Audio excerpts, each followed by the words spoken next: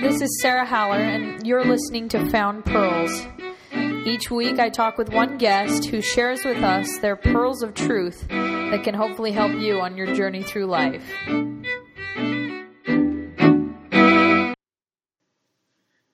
Edgar Allan Poe, the famous poet of the 19th century, in his poem Annabel Lee, captured the life-altering grief that can accompany the death of a loved one. The poem depicts a couple deeply in love who is eventually separated by the death of the woman, Annabel Lee. The final stanza reads, "For the moon never beams without bringing me dreams of the beautiful Annabel Lee, and the stars never rise, but I feel the bright eyes of the beautiful Annabel Lee. And so, all the night tide, I lie down by the side of my darling, my life and my bride, in her sepulchre there by the sea, in her tomb by the sounding sea." Many of us, when faced with the horrendous loss of someone we deeply loved, similarly hang on to our beloved and figuratively lay down in their tomb, as the poem depicts, unable to know how to move forward against the crushing loss. I sat down with Janine Davis, who is also my mom, to get her insight as to how to cope with the debilitating loss of a loved one. Here is her story. So when I was 14 years old, my mother, who was my dearest friend and greatest confidant, she had been healthy all of her life. She was 40 years old, and she had taken a group of girls down a trip about an hour away from our home, and she got a headache that was so debilitating she couldn't drive, and so she had to lay down in the back of the car, and so she knew there was something really wrong. And these headaches got progressively worse, and she went to see a doctor, and they found out that she had an aneurysm, which is a blood clot in the brain. And so they decided that they better operate, and so they had scheduled an operation. And before the operation could be performed, about a week before, she went in to wash her hair and leaned over the tub to wash her hair, and the aneurysm burst. And so they rushed her to the hospital, and she was still coherent, but they knew that they needed to operate in order to save her life. And so I was going to a girls' camp the next day, and I went to the hospital to see her. And so I went there, and she told me she really wanted me to go, and that everything would be okay, and that she would see me when I got home. And so we hugged and told each other we loved each other, and that turned out to be the last time that I saw her. And so I went to camp, and during that camp she was operated on,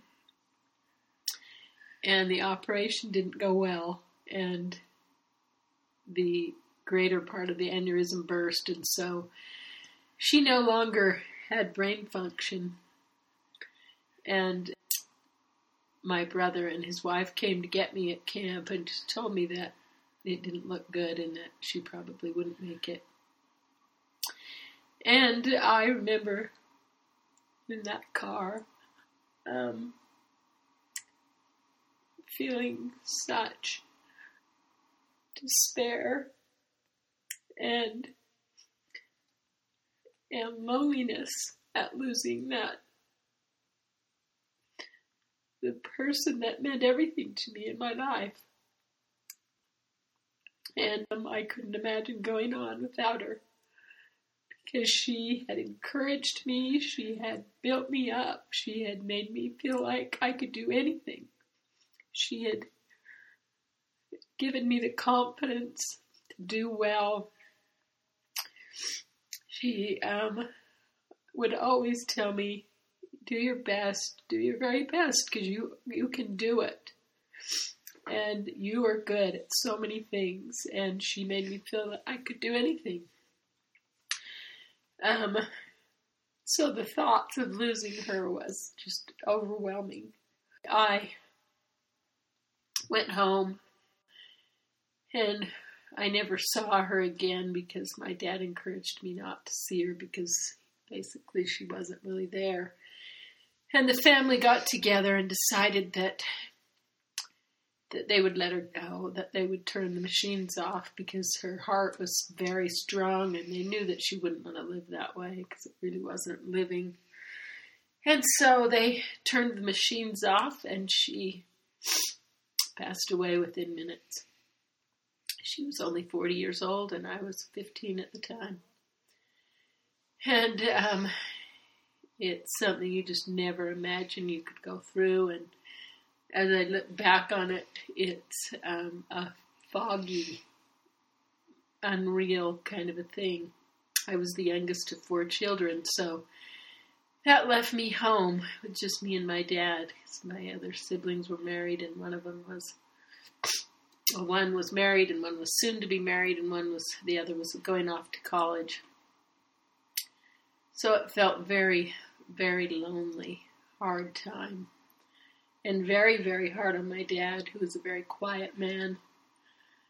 And he aged so much in just that short few months that she was sick and then having her go. So what would your advice be to someone who has lost a loved one? How do you get over it? How do you be happy again? How do you move on from something so debilitating like that? I've heard it said, and I've seen graphs that show the most stressful things in life. And number 1 is losing a spouse or a mother, a father, a child. It's a very, very hard thing because your whole world is turned upside down, basically, and you kind of think you can't go on. And I remember thinking that I didn't want to go on. And I remember well-meaning people saying to me, well, God just needed her more than you needed her. People say a lot of things, and that did not make any sense to me, that anyone needed her more than I did. So that was hard. It's hard to know what to say to someone in that place in their life unless you've been through it. And I would say to people that are trying to help someone grieving like that to simply listen and to simply say that you're sorry. I think those are the most meaningful things that you could do.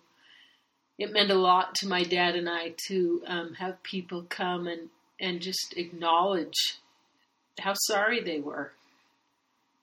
Because I remember looking out the window one day and seeing that people were just doing regular things like they had always done. And yet my world was not the same at all. And so to just acknowledge that someone is hurting and that you understand and that you're sorry, even if you don't understand. The thing that gets you through is that there's people there that can help and will help, and you need to let them into your world. I had a lot of good friends that just kept being good friends with me, even though they didn't understand what I was going through. We had neighbors that were so good to us that brought meals and just made life better, even though it was still hard. You have to know that this person that has gone on is still there. that they are there. They're still living. And I feel that with all my heart. There is a power from that person that has gone on, that they are still an influence in your life. And one of my children in particular has said how much he has felt my mother in his life, her spirit, her influence. And so the influence they have is real, whoever that person is. My husband Glenn has been a bishop in our church, and he has done funerals for about 38 different people, and he said, almost without exception, many of them were old. I would say all of them were older when they died. They all saw someone come to get them. And different family members. And over he heard that from the person before they went. And what an amazing thing to learn and to know that there is someone there for that person when they go. That is a great comfort to know that. I think it would be really hard to think that this was it, the end, because it isn't. And so that's a great comfort to know that I will see my mother again. And I know that completely and totally that I will see her again. And I don't know when, but I will. And so that gets you through. The other thing that gets you through is that time does heal, and that as time marches on, you will feel better about this and you will feel peace. The Savior, Jesus Christ, has given us that peace, and He's paid the price for us to live again. And so that is a comfort, and it's still a comfort to me. I think often when someone dies, we feel that we don't want to let the memory of them go, and so we hold on to that grief. But truthfully, that person that went on would not want that to be the case. They wouldn't want us to do that. They want us to live. They want us to give. They want us to be a part of life. And so they want us to be stronger because of it. And I can honestly say this many years later, 40 plus years later, that I am a stronger person because I lived through that. Because I had to face that, and I had to be responsible for things that I wouldn't have been if my mother was alive. And I had to be there for my dad. And I wanted to live right. I wanted to be good. Because that's what she would have wanted for me. She would have wanted me to live that way. So it is something that we can be stronger for and move forward in our lives. I like what you shared about being good and how the person that has passed on wants us to be the best version of ourselves.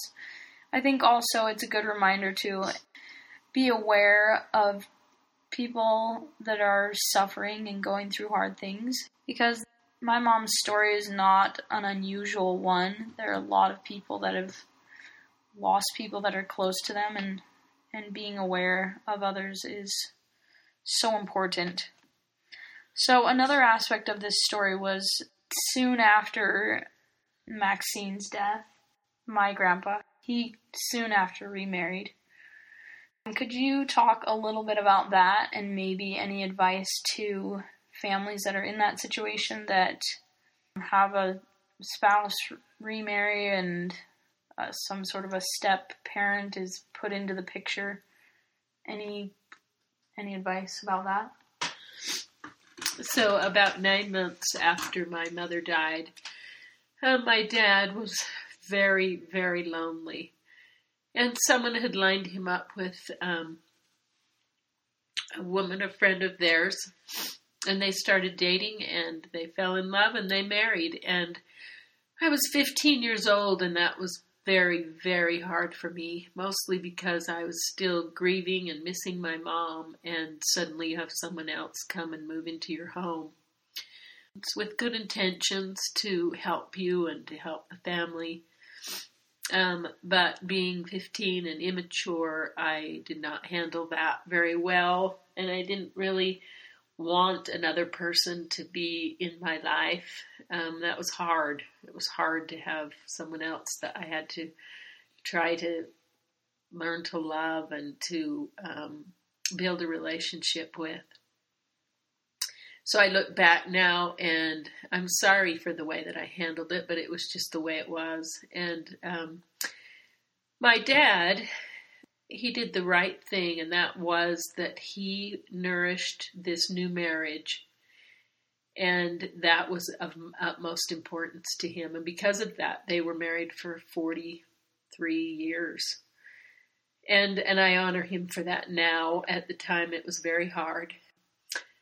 And I wish that I had done things differently, but I didn't. And I think for most families, it's a really hard situation to bring people in that you don't know. The advice I would give to new stepmothers is to remember that the family, whether a divorce or a loss of a spouse, they are carrying their own grief, their own hard things to that situation, and to be patient with it and not try to be the children's mother.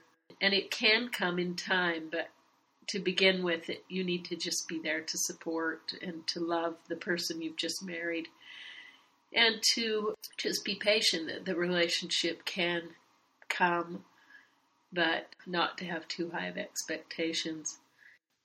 Many, many years later, probably 30 years later, I had truly come to the point of wanting to repair that relationship with my stepmother. And so I did that. And we basically forgave each other and decided to move forward in a really positive, good way. And I wished I had done that many, many years earlier.